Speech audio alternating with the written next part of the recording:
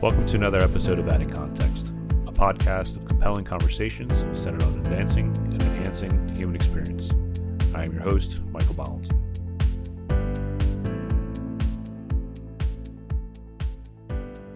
Welcome back to another episode of Adding Context, and I have a very fun guest who knows lots about words, so I'll let her introduce herself. Hey everybody, I'm Jess Zafaris. I am the author of Words from Hell and Once Upon a Word, both etymology books, one for children, one for adults. I'll let you guess which one that is. Also the creator of Useless Etymology, which is a blog that's about etymology, as you might imagine. And in my spare time / day job, I also do social strategy and content direction. I have a little TikTok channel where people listen to me yammer about words, and I've been in media for a long time. I've been a journalist and editor for about 15 years, so here I am. Life of words. So, little background. Where are you from? How'd you kind of fall into love with words and the English language? I'm originally from Tennessee. I spent the first the formative 18 years of my life there. And I'd say probably the first thing that got me into speaking, writing, digging into word origins was this moment when I was in French class in high school. I had this teacher who was an absolute volcano of a person. Like she was boisterous, she was loud, she was passionate. She taught me as much about life as she did about French, probably more. She's since passed away, but she was so impactful in the community there that there's still a 5K named after her in Memphis. But she gave us a reading assignment. We had to read Le Petit Prince, or The Little Prince, for our French class in French. And so we did a reading that one night. We had our little vocabulary sheet for new words. We got back in class the next day, and she had she asked us, like, while we were reading through it again, to translate a word that we came across, and none of us could answer. It wasn't on the vocab sheet. We hadn't done the work of looking it up, and she exploded. Oh, she was so mad. She was like, "How could you do this? You had dictionaries at your fingertips. You could have looked it up online. You could have done all of these things, and you chose ignorance instead of choosing to learn for yourself." And that one stuck with me forever, like the PTSD of not having looked up a word. And like the interest, I think I'm perpetually interested in continually asking the next level of why, like, about words. So it's not just how do you spell it and what does it mean, but why does it mean that and why do we say it that way? Because there's this notion that English is illogical, but there is a lot of logic to it nonetheless. I would go with, I agree with that. It's illogical. Just the number of words that sound the same or spelled the same but pronounced differently. It's got to be a nightmare for people learning English as a second language. And meanwhile, I say that while I struggle to learn Spanish with my Duolingo app. Right. There's a fantastic book called Uncovering the Logic of English, which is a good read for folks who are like kind of grappling with the inconsistencies that sometimes seem to crop up across English, because there's a lot more consistency to it than you realize. But because it is such an amalgam of languages, particularly Germanic and Romance, with Hellenistic and other and Norse languages folded in, it does have so much richness and so many synonyms. Yeah, when I was in school, I hated reading. I hated anything that had to do with books. and it came out later in life. My ADHD probably had a big factor in that, and I was probably not diagnosed with having I was diagnosed with comprehension issues, but it was because my brain was moving faster than my eyes were able to. So anytime we had to read in class, I hated it. Stutter, stammer, self-esteem issues were atrocious. But what are some of your favorite literary devices? Oh, favorite literary devices. That's a good question. I love the idea of metonymy and litotes. These are two different devices where you replace one thing for another. And it's a thing we do all the time, like calling the U.S. government the White House, for example. We replace one small part or one symbolic item for the whole of the U.S. government. Same for like under my roof implies everything that happens in your house. Right. So I like the sort of like the idea that we're able to distill down, or that we have a tendency to distill down entire functions, entire governments, entire regions, whole concepts into like one emblematic thing. It's almost it almost reflects the same way that we develop logos that become emblematic of whole businesses, yeah. Or it's like a specific twist on a metaphor, which I really appreciate. I actually found out what exactly, and I'm going to butcher the name of it, but Bluetooth. Is that how you? Oh yeah. Mm-hmm. I didn't realize that was actual thing, and then I realized how much I use that device. I'm quite partial to alliteration and anagrams. Palindromes. Yeah, they're always fun too. They're Riss Morton lab. And that is palindromes backwards. Palindrome backwards. Got it. It took me a second to get that. Euphemisms, puns are always great. Satire, irony is that seething sarcasm can be fun sometimes. One of my favorite facts about sarcasm, if you don't mind, is that it means it comes from a Greek root meaning to strip off the flesh, essentially. So it's mocking sarcasm that hurts a little bit. Yeah. And the difference between that and sardonic, the word sardonic comes from the name of the island of Sardine. It's a sardine or maybe I think it's Sardinia. There was a particular plant, apparently, that would make your face kind of twitch in a weird way, and that was associated with Sardinians. So that's how we ended up with sardonic. That's a really curious one. But I think sarcasm, it sounds a lot more aggressive than it ends up being, at least in most cases. I'm sure there can be very cutting sarcasm. I think it comes down to the wielder of the words on just how, right, exactly. How much flesh is stripped off. Mm-hmm. Are you familiar with the TV show Letterkenny? Yeah. Mm-hmm. Did you see the literal cold opening that they did? It was nothing but alliteration. I want to say it was season 3, episode 1, I think. And I don't think I've gotten that far yet. I just recently started watching it, so I'll have to check that one out. It is. I was just sitting there in awe, and it's hysterical because first of all, I love the writing that they do for the show, but the way they opened up, it was just the full alphabet, and it was just absolutely an amazing example of alliteration. Another literary device that comes to mind, and actually your image of a TIE fighter on your wall behind you for our listeners reminded me of this one because of the mnemonic device I used to remember it when I was in school. It's anastrophe. And it refers to the juxtaposition of word order for poetic effect. And the reason that I associated with Star Wars is because the reason I would remember what that meant was that Yoda engages in anastrophe with his word order switching. So anastrophe, astronomy, Yoda, space, it all comes together. Right. Do you find yourself getting persnickety about how words are used sometimes, especially when they're misused? Interestingly, the more I learn about word origins, the less pedantic I am. I find that the more I learn about it, the more I learn that a lot of it is creative and inventive and not and meaning has shifted so much throughout history that it's almost not worthwhile to prevent the chaos of invention and creativity and language from doing its thing. And a lot of the rules that we've created, they're rules that like people in the 1920s created as a part of a pedagogy for only rich white dudes, which like, sure, rich white dude's great, but like that's not how everyone talks, and that's never been the way everyone talks. Right. So saying that someone doesn't speak or isn't speaking correctly if they're using a different dialect, if they're being creative, if they're coining a slang term, I think letting that be or recognizing the beauty in that is more interesting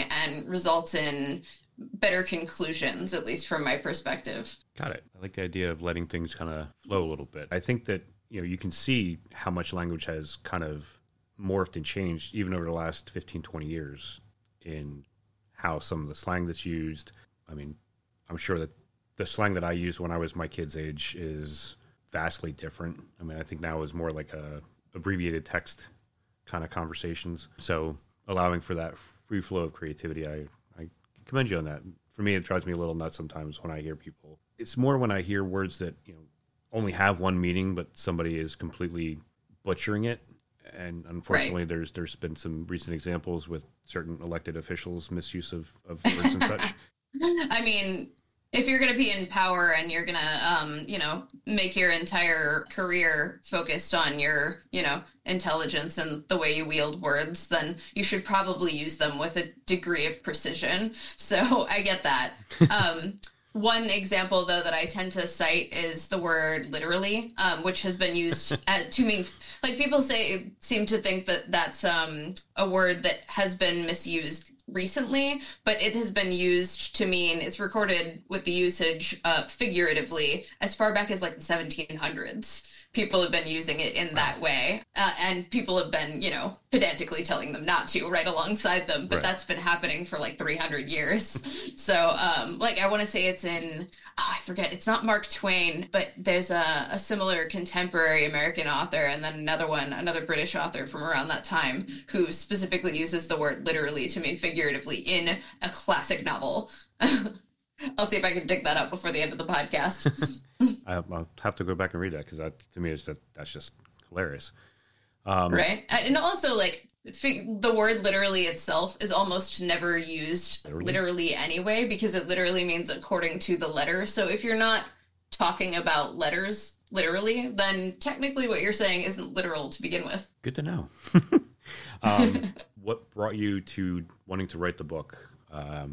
Words from Hell. So my first book, the kids' book, was a result of a publisher finding my blog, Useless Etymology, which I had been running for about 10 years. But at the time, I'd probably been running it for maybe 8. So they, the first publisher that I worked with was Rockridge Press. It's now owned by Simon & Schuster. And they were looking to publish a kids' book of word origins. And they thought that my voice and the way that I was sharing information, the way I did my research, was a good fit for their imprint. So first I wrote that one. That one, because they came with the idea, it was less like my own inception, and I had never written for children before. So I worked with an editor who kind of helped me put it in kid language, which was tricky at times. And there were many words that I couldn't include because they were too dark or too weird, or might be a little inappropriate, or just too tough to understand. The logical twists over the course of the word's lifetime sometimes just were a little too advanced for where kids were. So I had to keep it very this is the Latin root that means to hold, so that was one thing. It was fun to write, but Words from Hell was really a passion project.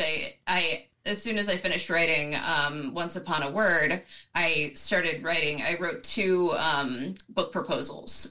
One was for Words from Hell. The other one was a book based on my blog called Useless Etymology. Before I published Words from Hell, before that was all accepted, I was on a podcast talking about Middle English. And it was created, the podcast was developed with the help of the publisher, the UK-based publisher, Hachette. And the producer on the podcast was the acquisitions editor for the Chambers Dictionary line. So she was like, would you like to write another book? And I was like, how about these 2? And she was like, we'll take both. Oh, really? So, nice. Yeah, it was great. It helps. I used to be the content director at Writer's Digest, so I knew a good bit about how to structure a book proposal and, how to make a selling proposition for a piece of work, and how to work with editors and how to do the research. So it helps to have done that in the past and worked in media. I'm sure. I like that you kind of started the book off with referencing George Carlin and the 7 dirty words. I'm sure everybody knows what the 7 dirty words are now. But to me, that was kind of an homage to him. And when you look now, most of those don't even apply, as you kind of pointed out in the book, that they don't even fit as being dirty words anymore. Right. I'm a firm believer that words have power depending on the agency you give them. And I think that there's been a big push in both good and bad usage of words. I agree with that. One of my favorite examples, or one of my favorite, I guess, uses is in the context of Australian slang. I feel like Australians can make the worst and nastiest swear words completely defanged by just peppering them through everything they say. The C word is not offensive. Do you mind if I swear? You can say whatever you'd like, because I was going to bring this up. My Australian friends are always saying, I call my mates cunt and my cunt's mate. I was going to actually point that out. It's funny going through the book and the origin of cunt. You know, in the U.S., it's such a profane and nasty word, but it's tended to be used as an insult. But I kind of don't like using it as an insult because when you get to more, and I'm going to throw this out literal, it usually is referencing something of depth, which most people, when you're insulting them, they are lacking depth. But right. it's funny how in America it's such a bad word, but in Australia, in Ireland and England, you know, they drop it like a comma, like we use with fuck, which to me I think is just by far the number one word in the English language because it's so absolutely fucking versatile. Absolutely. Abso-fucking-lutely. What were some of the more interesting words that you found that kind of you were surprised with the origin or its transformation from its origin to where it is now? Specifically in Words from Hell or in general? In general.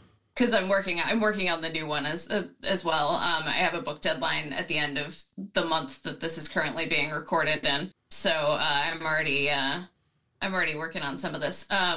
The thing that surprises me most, or the thing that I am often most surprised by when I'm looking into a word, if I'm really stunned by it, it tends to be the timeline on it more than the shift in meaning. Though I can get to a couple that have surprising origins themselves. But one of them, the one that always surprises people is the fact that the word escalate didn't exist before the invention of the escalator, which you would think, like, given like the context and the ways it's used in like war, you would think that word had been around for a long time, but it wasn't. There was and you can look this up on Google Ngrams, like you can track it in any public domain work in the English language, and it simply doesn't exist. There was a word escalade, but that referred specifically to like using ladders to scale a wall, right.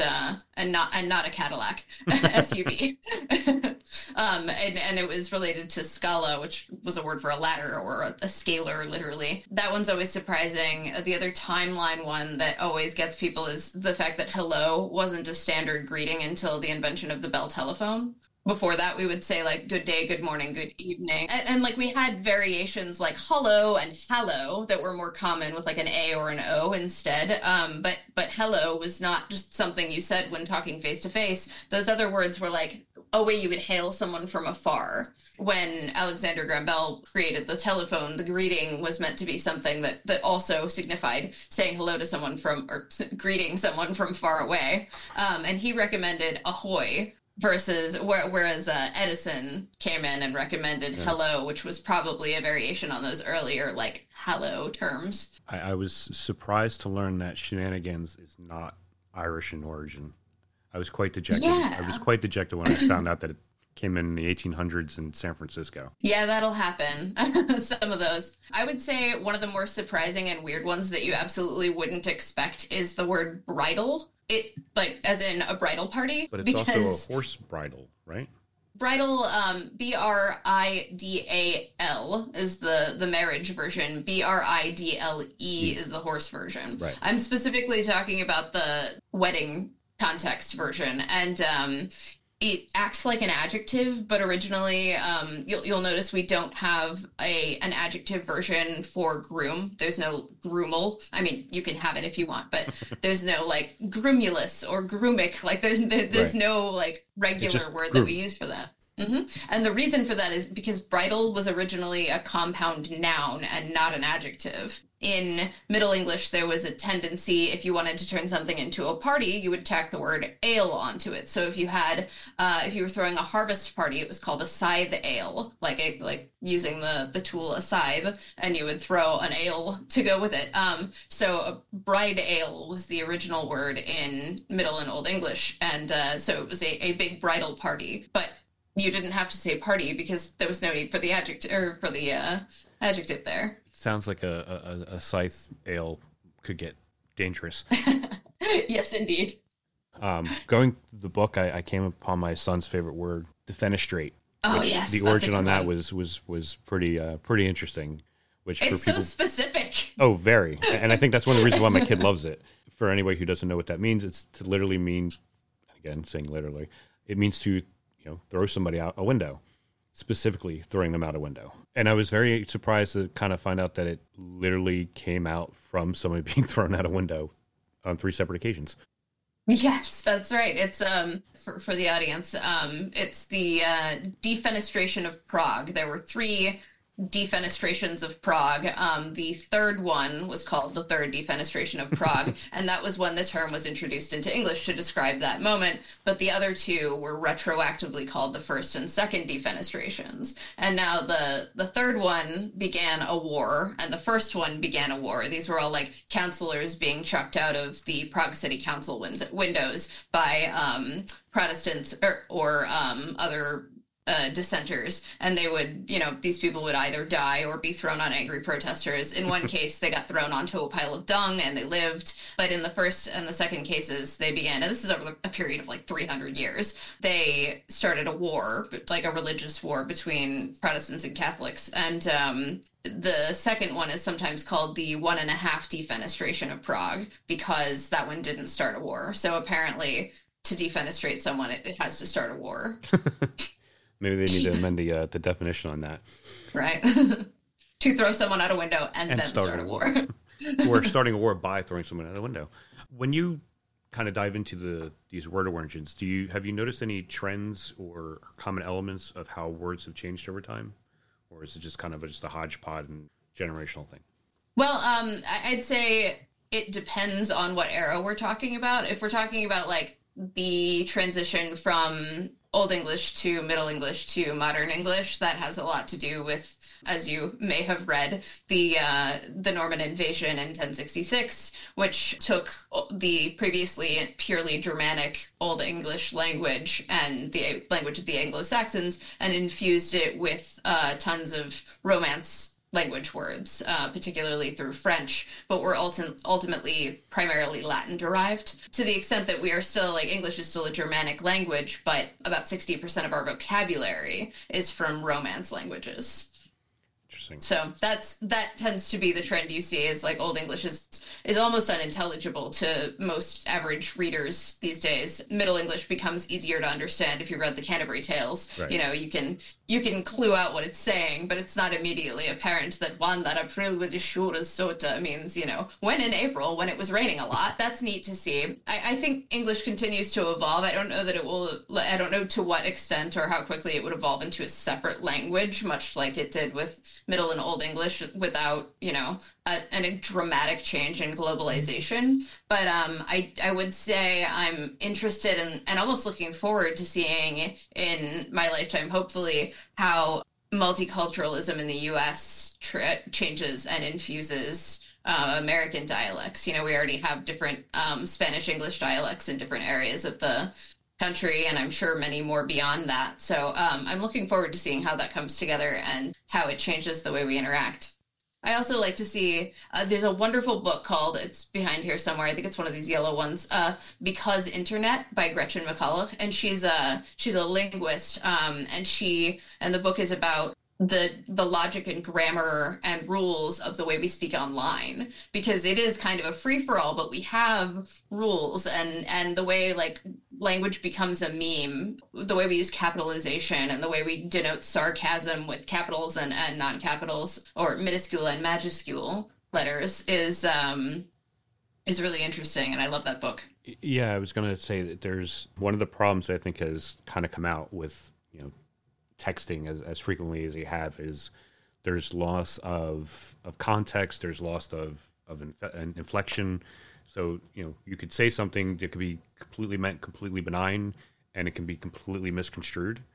But I do like, the meme, like you said, where, you're being sarcastic and kind of just being an ass or whatever, big capital letters, lowercase letters all compressed together. But there's still some general sense of etiquette. You don't put all caps. If you have all caps, it's kind of meant to express anger or excitement or something. And I'm going to have to find that up. I did want to ask about dialects. Have you noticed that dialects from the different regions affect the word meaning at all? Yeah, definitely. It tends to show up, I think, in idioms a little bit more. You'll hear "too big for your britches" or something like that more often in the South. But you also, like, what we call different foods and things tends to vary between different regions. That's always fun. I work with a lot of people from like Wisconsin, and their interpretation of different things, and the way just they'll reference common items varies dramatically, and it's always kind of fun. On the note of sarcastic punctuation, one thing that you said is that like in text we've kind of lost some nuance with lack of punctuation and things like that, but I love that it's almost a little full circle-y here, because back in like the early days of like scribal writing, punctuation wasn't always like a thing that anyone used. So like, and it was used to convey meaning ultimately. So like people would use like notation systems and dots, and like the Pilcrow that we use to denote a paragraph was originally like a thing that people would write in the margins of handwritten texts to denote the next line when otherwise you wouldn't be able to tell in black letter style. Interesting. Yeah. In fact, the word paragraph means beside the writing. And then Pilcrow is a weird like mutation of the word paragraph. So that's kind of funny.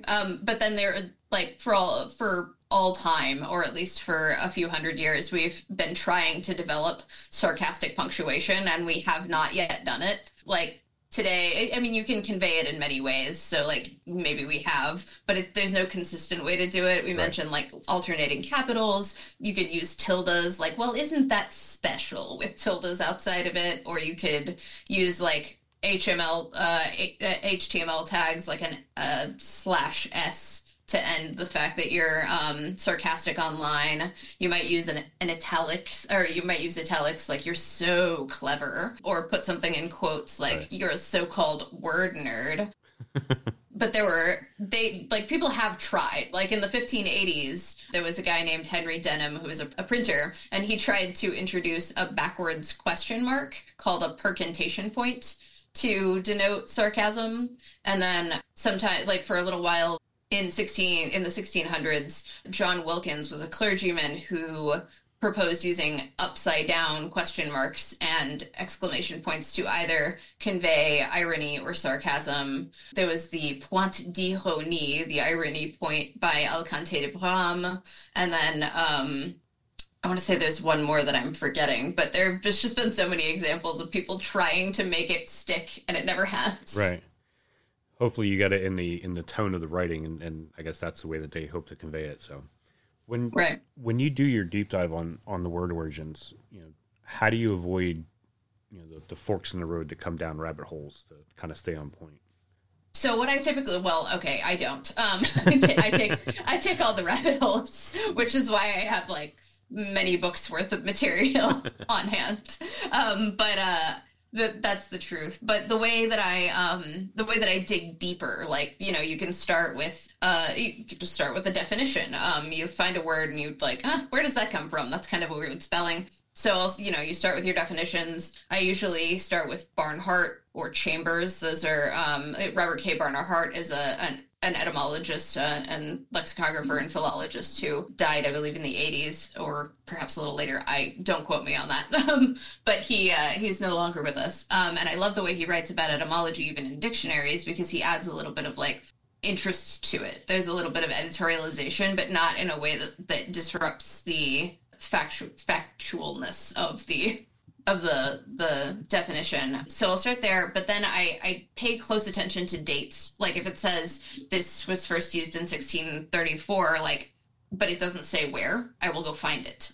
So anything published before, I want to say it's like 1928 now, is in the public domain. So the vast majority has been digitized already. It's pretty easy to find on Google Books, Gutenberg, university libraries. So I'll dig in there. The OED's etymology resources are also very detailed because they'll sometimes link to primary sources. It is a subscription, but I think it's well worth it. And for me, it definitely is. Right. But so I'll find the original sources, and then I'll compare some of the contexts. So if I find like a Middle English word is used X way or Y way, then I'll try to find a few that are around that time that show variations in that usage. One that was kind of funny recently that I didn't include in Words from Hell, and I'm sad that I didn't find it in time, is the word fundament. Like the word fundamental Right. is, it means like your foundation, essentially. The word fundament was used as a word for a butthole originally. Like, because it's the thing you sit on. So I found, it's amazing. And I found like a variety of quotes, most of them like horse care manuals about like, you must put a piece of garlic up his fundament to make. And I kept looking and I found a piece, like a translation of Aristotle from like 1500 something, and it said like in the same way that the man sneezeth by the nose and farteth by the fundament, he also. I was like, What I have to ask, what other words have you come across that have that like almost shocking origin? this isn't exactly an origin, but it's a relative that cracks me up because it dramatically changes the way, like, a word that we use all the time. It's the word fascinate. It's like the word, it's Latin in origin, fascinare, and I may have my pronunciation a little bit wrong. The S's and C's confuse me between classical Latin and church Latin. But that meant like essentially to enchant or bewitch someone. But the reason it meant to enchant or bewitch someone is because it is related to the word or the name of the god Fascinus, whose symbol you'll see all over Rome. I challenge anyone listening to this podcast to look up what a Fascinus is. Fascinus. Google that, Google image search it, see what comes up. That would be a symbol that was associated with that god that I mentioned. It's a flying dick. It's a flying dick. It's a penis.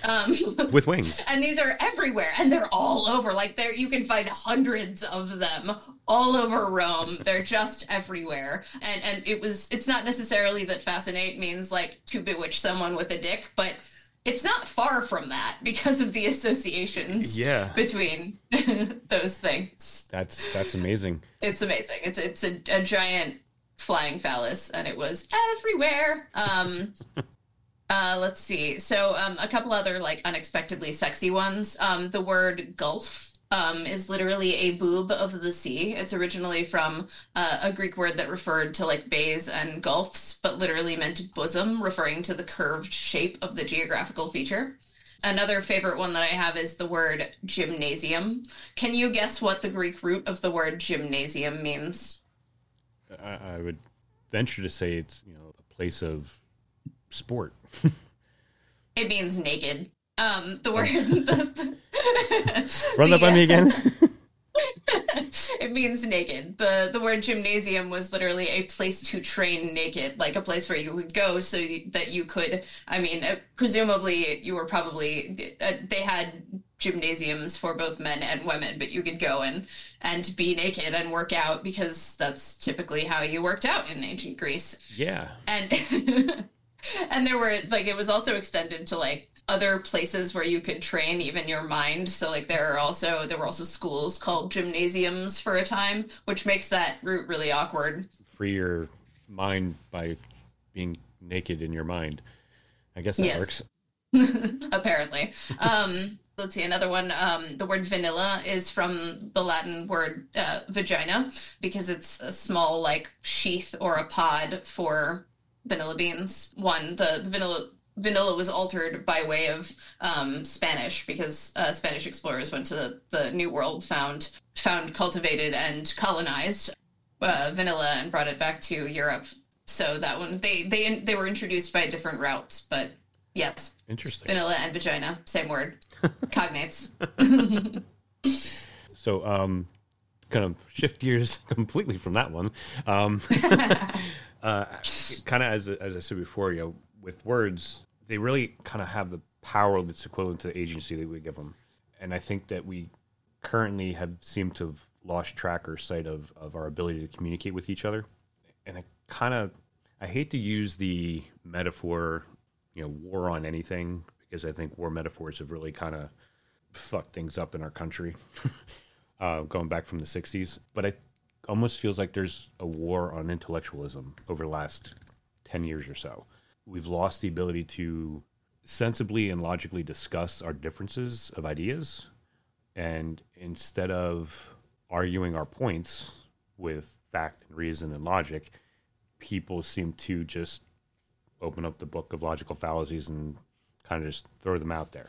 Yeah, I have some concerns about what at least I've heard, and I'm sure a lot of this had to do, it's outside of their control, but it had to do with the fact that a lot of kids missed out on education during the pandemic, or were not able to access school environments in the same way that they were before. And just, I've heard so many stories from teachers of like kids who can't read in sixth grade lately. And that concerns me. I hope that at some point we can reignite that love of reading and knowledge, because I know that at least like as a millennial, I benefit from having been an overeducated, generation. I'm not going to assume your age, but I'm guessing you're also elder millennial, or I'm Gen X. I think I fall into all right, cool.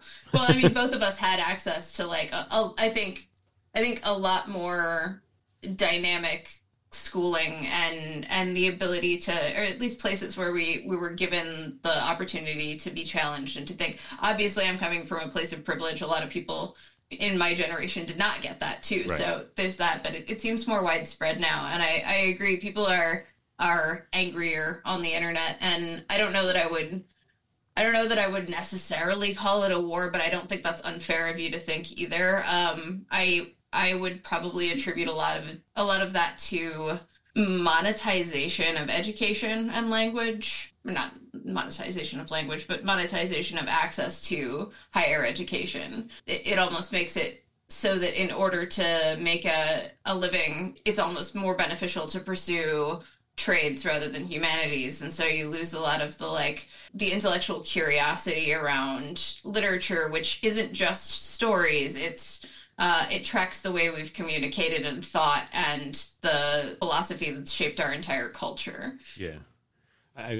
I come from the generation that, we grew up in understanding what the Dewey Decimal System was and having to go through the card files to find the books we wanted at the beginning of my academic school life. And then up to the point where by the time I graduated, we were using computers and doing things that way. So I look back at my time and I go, I wish I'd kind of dove a little more in the books before, but now that I'm out of high school, and I guess it's because I have the freedom to read what I want. I'm not being told, you have to read this, you have to read this.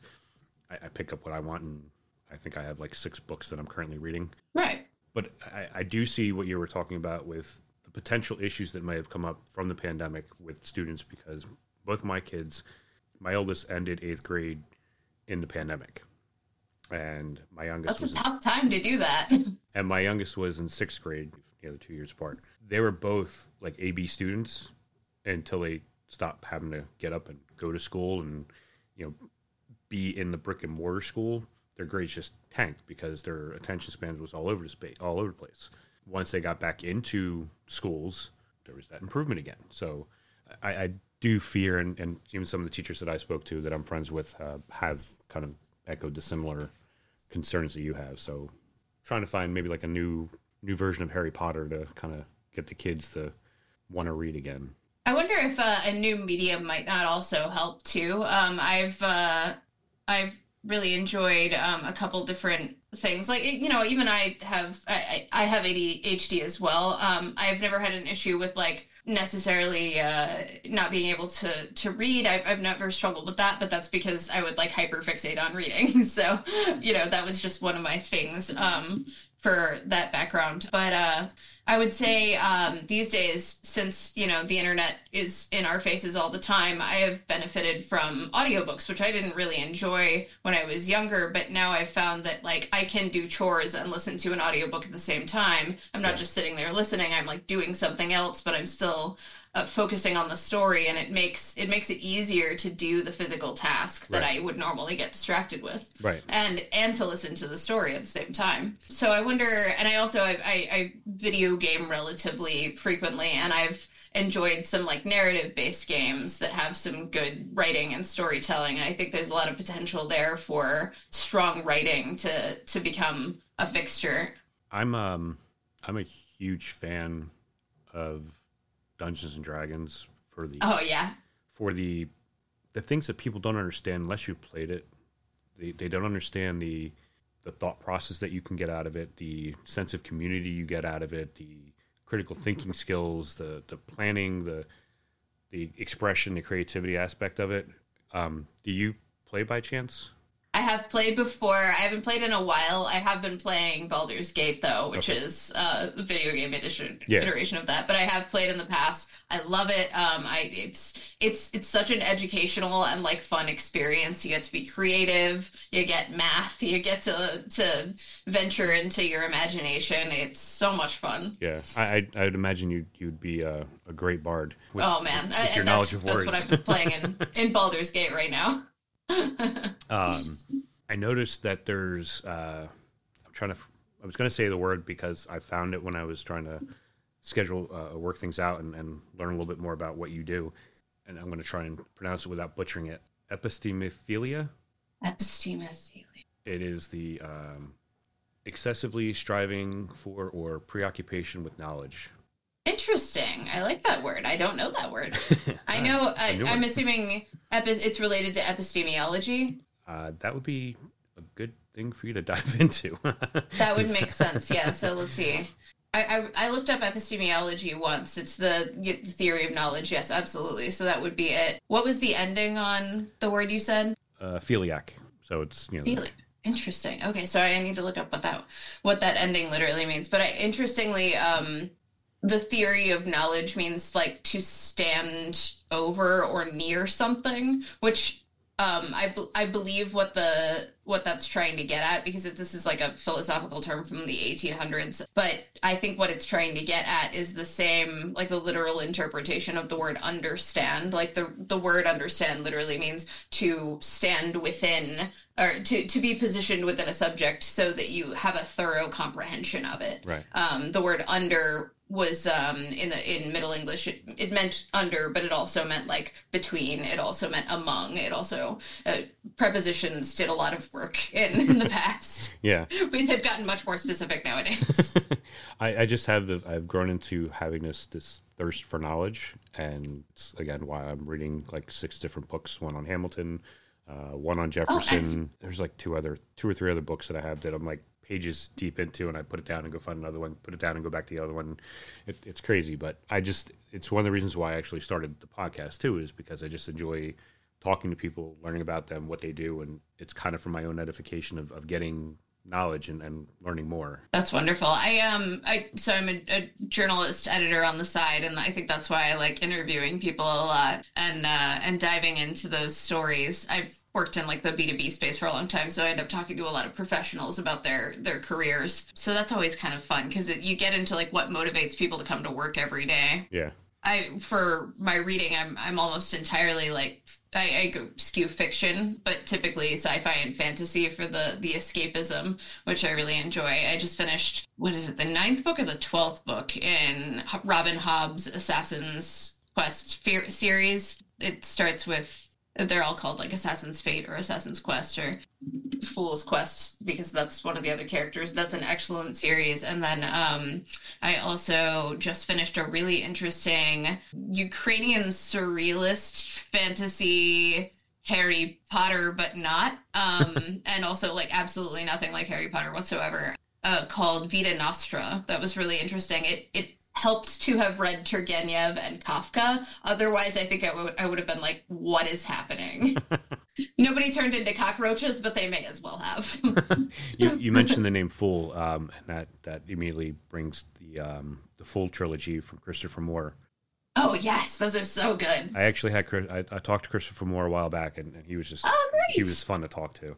But the Fool series, just that character is absolutely amazing, which... He's so good. Lent to one of my favorite words of exasperation, fuck stockings. And people are like, where'd you get that from? I'm like, this awesome book. Go read it. I love it because it draws upon, like, his work in particular, that series draws upon the, like, kind of filthiness that Shakespeare, right, leveraged with, like, Falstaff and whatnot. But, like, just pages and pages of insults. And they're great. I mean, it's I blew right through them, and I'm actually, let me rephrase that. I blew through the first 2. I'm about halfway, 3/4 of the way through the last one, which is Shakespeare for Squirrels, which might have something to do with my affinity for squirrels. But that's a whole nother topic.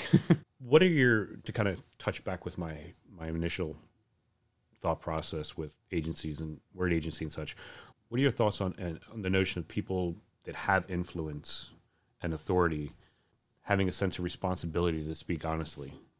That's an interesting question. I would say, generally speaking, truth is power and truth is important. And the word etymology means like the study of the truest sense of the word, and the root means truth. So I would say that, truth is sometimes flexible, but I think that especially if you're a public figure, you have a responsibility to at least be genuine and authentic.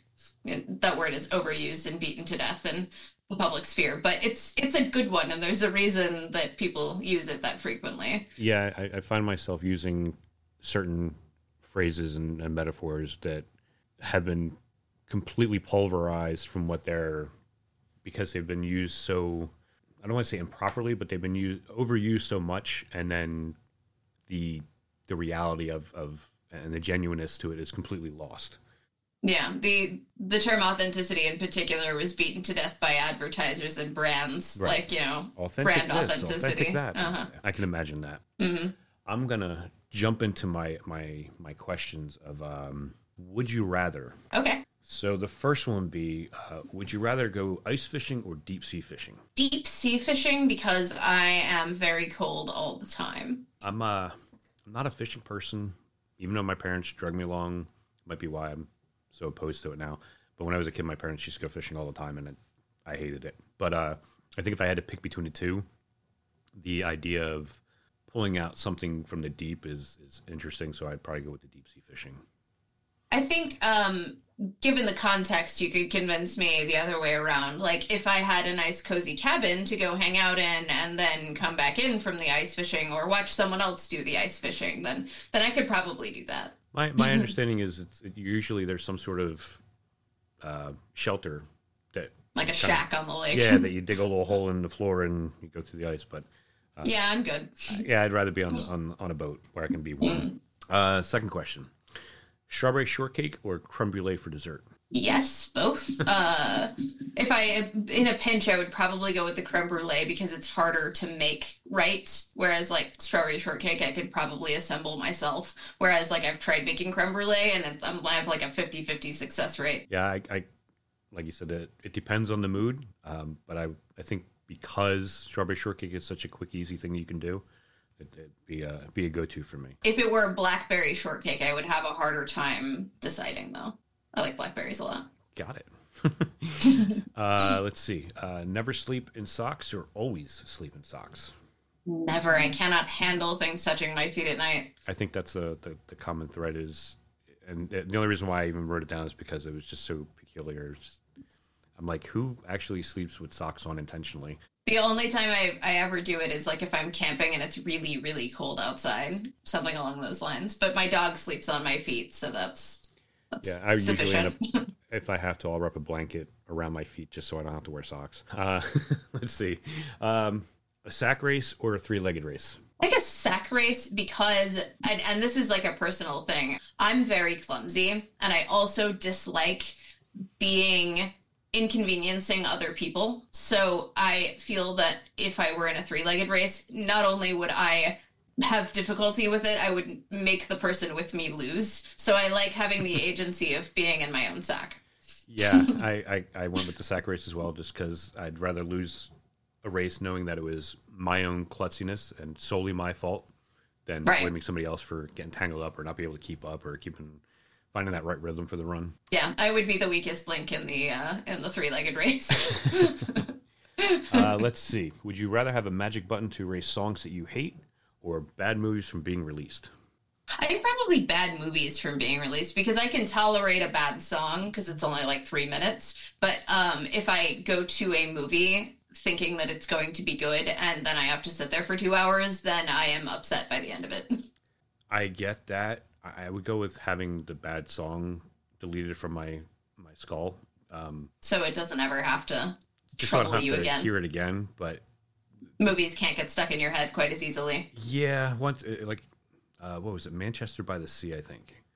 Everybody raved at how great of a movie this was, and I sat there watching it going, when does it get good?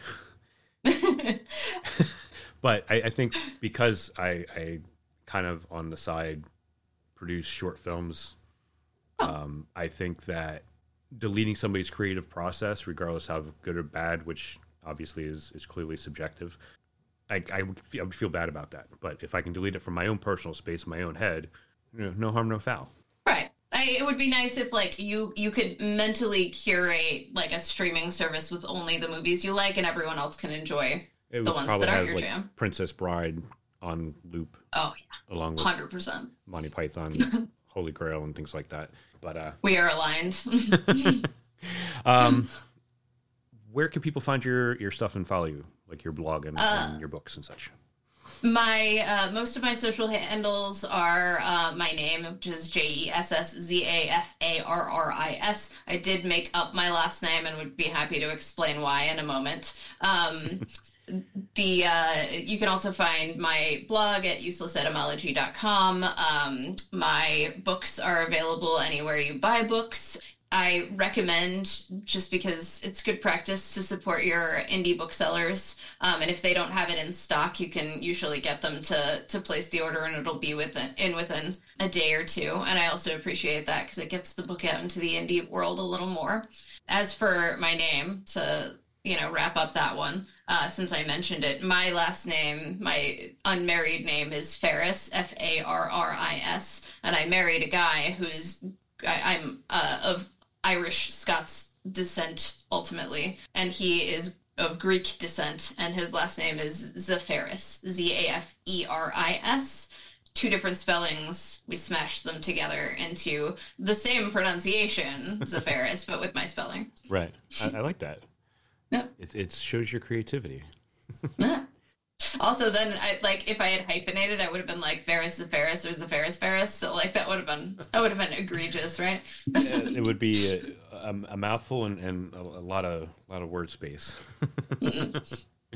I greatly appreciate the conversation and the enlightening me to some of the words and symbols from Greece. Any parting words before we end it?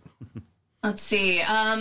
Well, first of all, thank you very much for having me on the show. I'm so excited to be here. This has been a really fun conversation just in general. So I'm glad we got the opportunity to do it after several rescheduling tries. As for parting advice, if I were to give anyone, my recurring advice is to wield your words for good and for creativity and for the pursuit of knowledge. I absolutely love that. And I'm going to end it just on that. Thanks again. Thanks for listening to another episode of Adding Context. You can follow us on Twitter, Facebook, Instagram, or visit us at addingcontext.com.